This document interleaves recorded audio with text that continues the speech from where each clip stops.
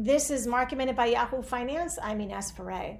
The Nasdaq and the S&P touched record highs today. Moderna is expected to receive emergency use authorization of its COVID-19 vaccine after its data was endorsed by the FDA earlier this week. Once that happens, there will be two vaccines being used for the most vulnerable and first responders: Pfizer and BioNTech's vaccine, which started shipping this week, and Moderna's. Roku touched new highs today after reaching a deal with AT&T to carry HBO Max. This comes ahead of the Wonder Woman premiere on Christmas Day, and this expands HBO Max's total addressable market. Rite Aid was in the green after beating on estimates for its latest quarter with an unexpected profit, and the company raised its 2021 year guidance.